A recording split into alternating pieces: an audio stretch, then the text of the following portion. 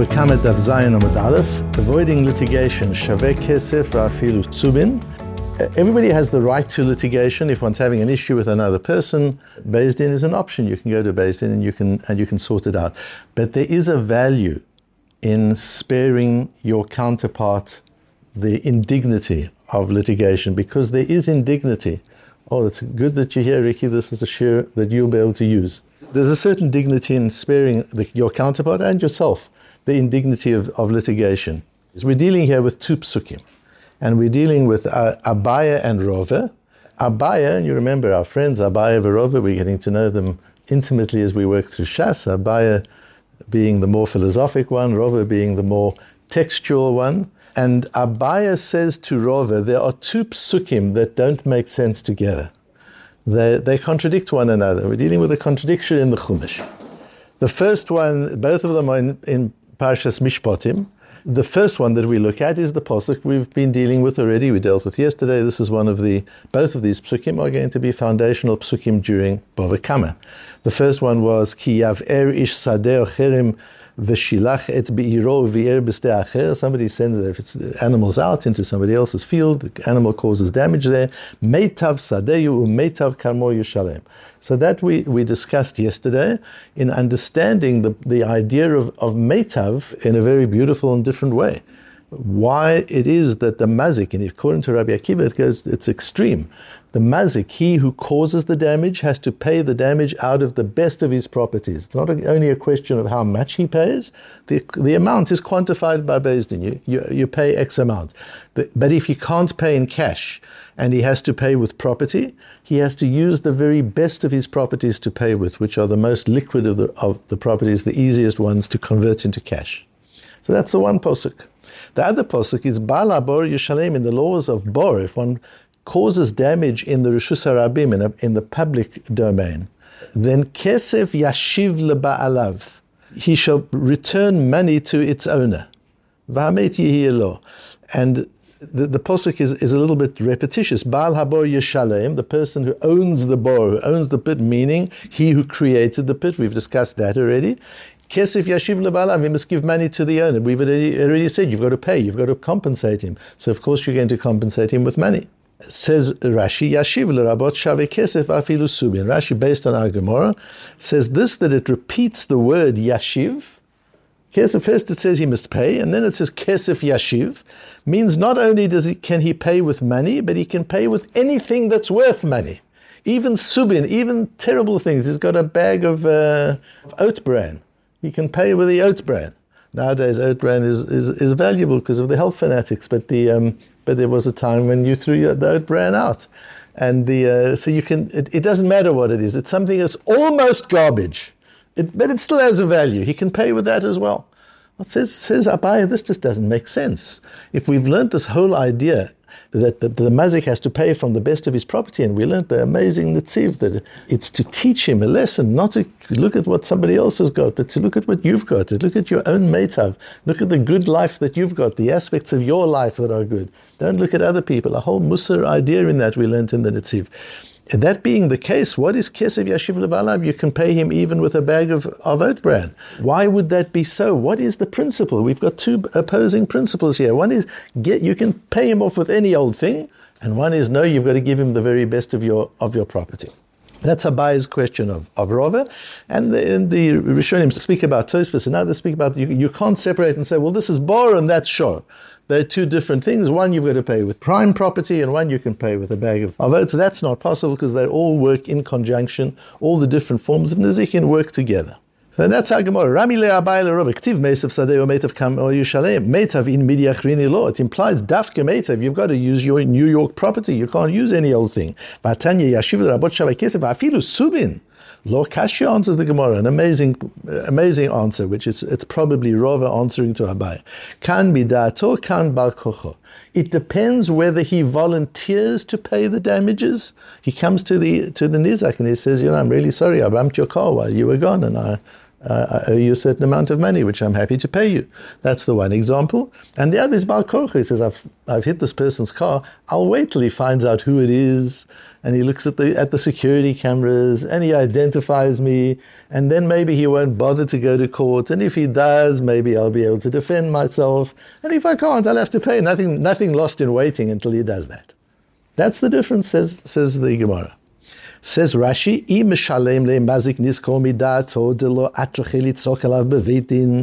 if he pays voluntarily and doesn't put his friend through the trouble of coming to Beis Din, Shakil Subin, then he can pay off with anything he wants, because it's not being enforced by Beis Din.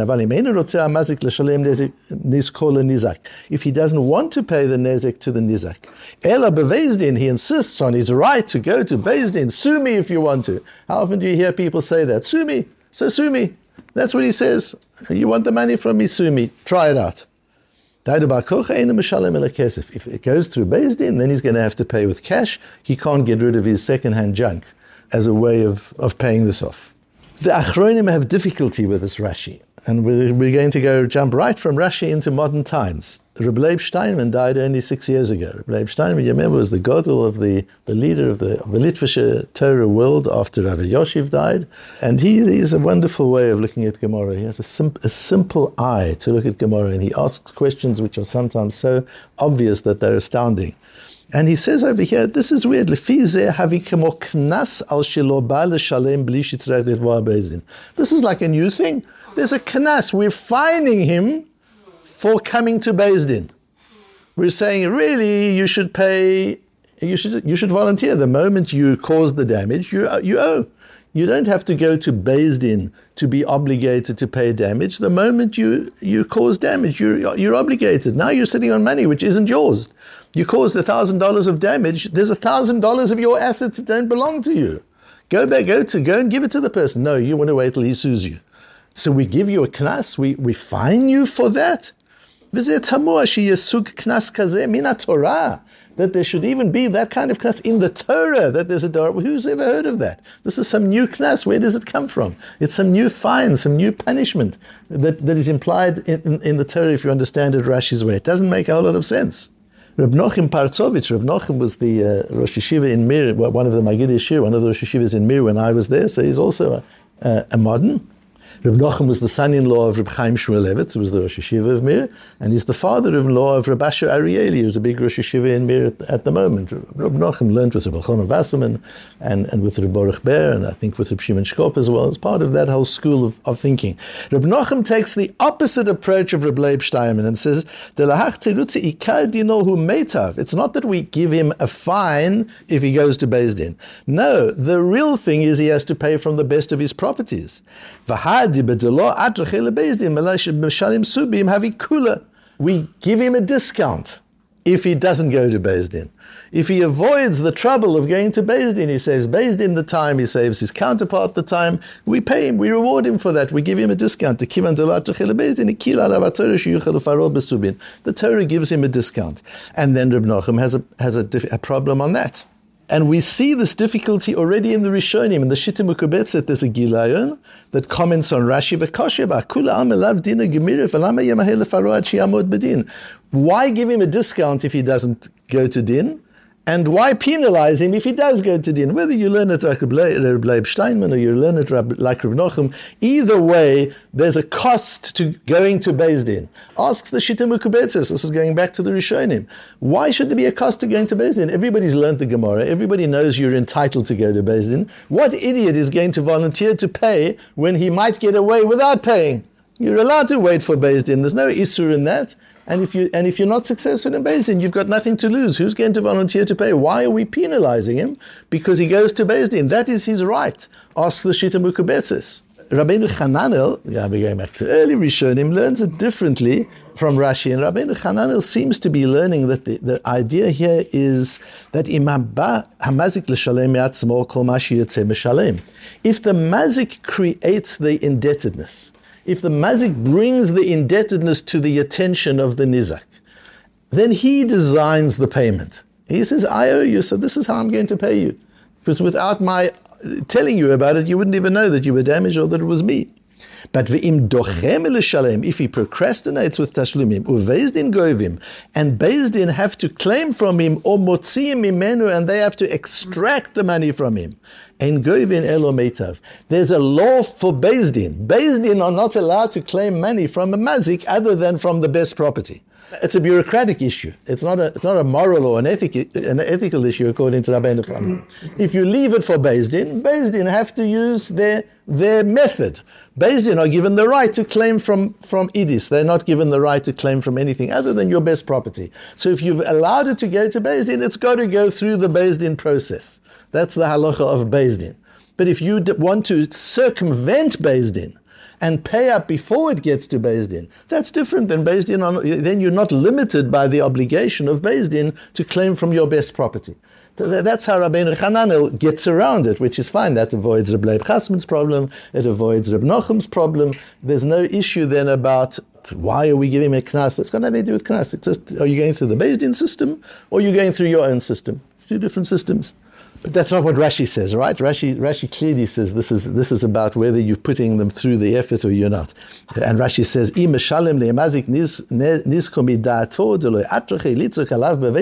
Rashi is clearly different from Rabbeinu Hananel. They're understanding this issue differently. So we want to understand Rashi. And even though the Gemara doesn't stay with us at the end of Daf Zayin and Beis, the Gemara answers Abaya's kasha differently. It doesn't matter. The learning here, we've got to understand what is this process, what are they thinking, what are they learning.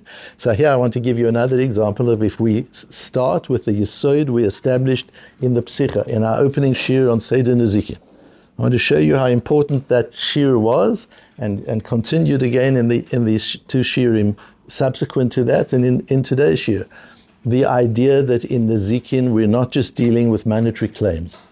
If this was just about monetary claims, then these questions of Reb Nochum and Reb Leib Steinman and of the Shita Mekubetzes would all be valid. Why not go through the Beis Din system? Why should you be penalized for going through the legal system? It's there for that purpose. But that's not what the Torah is about. The legal system is only there if nothing else works. The legal system is not a lechatchila. What did we say? Rav Yehuda said, "Hayman deboile mevi chasida." If you want to be a chosid, learn Seder Nezikin. That doesn't mean to learn your legal rights. That means how to avoid having to use your legal rights. That's what it's about. Legal rights are what happens when ethics collapses. When ethics have failed, legality kicks in. But ideally, a chosid follows the way that is more ethical. And look how beautifully it then works. And you remember we saw the Torah that says that Asur Adam shi yazik et chavetz. Asur. So this man's done an Isur. What do you do when you've done an Isur? You've eaten something treif. By mistake, you didn't realize. What do? You do tshuva. He's done an Isur. He's damaged his friend. What does he do? Don't go to Beis Din and say, sue me. Tshuva. I've done an Avera. I've done something wrong. I go to my friend and I say, I've done something wrong. I need to rectify it. And the Netziv said, Knas, that the purpose of the Knas of Meitav is litzaref et hamavir, to refine the character of the mazik, because there's something wrong if you've been careless and you've allowed your animal to cause damage. You're not careful enough, you're not caring enough. And this is to teach you to be more caring. So we see that Seder Nezikin is there as an educational system, as a system of character development, not just as a system of legal rights. And if it's about refining, and that's the Chizkuni said, if it's about refining character, then of course the way we structure it is circumvent the legal system. Because what we want to encourage, the Torah wants to encourage you, is not to use the legal system, even if it costs you a little bit more. So what? So you avoid all the indignity. Now look at the words in Rashi, because the words in Rashi are really important, and I'm so surprised that nobody seems to notice the words of Rashi. Rashi doesn't say he forces it through Beis Din. And atrechei litzuk alav bebeis din. The Giloyan quotes Rashi that way. I don't know if he has a different girsa in Rashi or what it is. Rashi says atrechei lebeis din. The Giloyan says in the Shita Mekubetzes, he's causing the Beis Din to have to go to the trouble. You're implementing, you're calling on the legal system, and for that you're penalized. There's a cost to use the legal system. But that's not what Rashi says. Rashi says the issue is that lo atrechei litzok alav. You're causing him, you're saving him the trouble. This is not about Beis Din. This is about your friend. You're avoiding him the indignity. Rashi uses the word litzok, to shout out, to cry in Beis Din. Why does Rashi say litzok? You don't have to be tzoik in Beis Din. You just get your lawyer. He goes to Beis Din. He submits the case. It's all done quietly. Nobody has to shout. It's not there. What's litzok? There's an indignity to have to go and find out who it is and call you to Beis Din. And for the nizak, it feels like I'm shouting at you. I'm yelling at you. You damaged me. That's an indignity. Why put a person through that indignity when you know you owe him something? Why not just pay him and save him the dignity? Rashi says it's about dignity of your friend. It's delo atrache litzok alav beveidin. That the Torah wants you to prevent the other from having to go through the indignity of a court case. And if you do, you are rewarded. And whether you go with Reb Nochum's way that you're rewarded if you do, or you go with Reb Leib Steinman's way that you're penalized if you don't, it doesn't matter. Yes, Reb Leib Steinman, there is a knas in the Torah. We learned that already from the Netziv, that there's such a thing as the Torah penalizing you so that you learn your lesson. And yes, Reb Nochem, there is such a thing as a discount because you're avoiding the tsar, you're avoiding the indignity of a court case for your friend. And that's something worthy of schar, that's something worthy of being rewarded. Because as Rav Yehuda says in Bava Kamma later on, if you learn these ideas of how to be a chosid is not somebody who's always in court.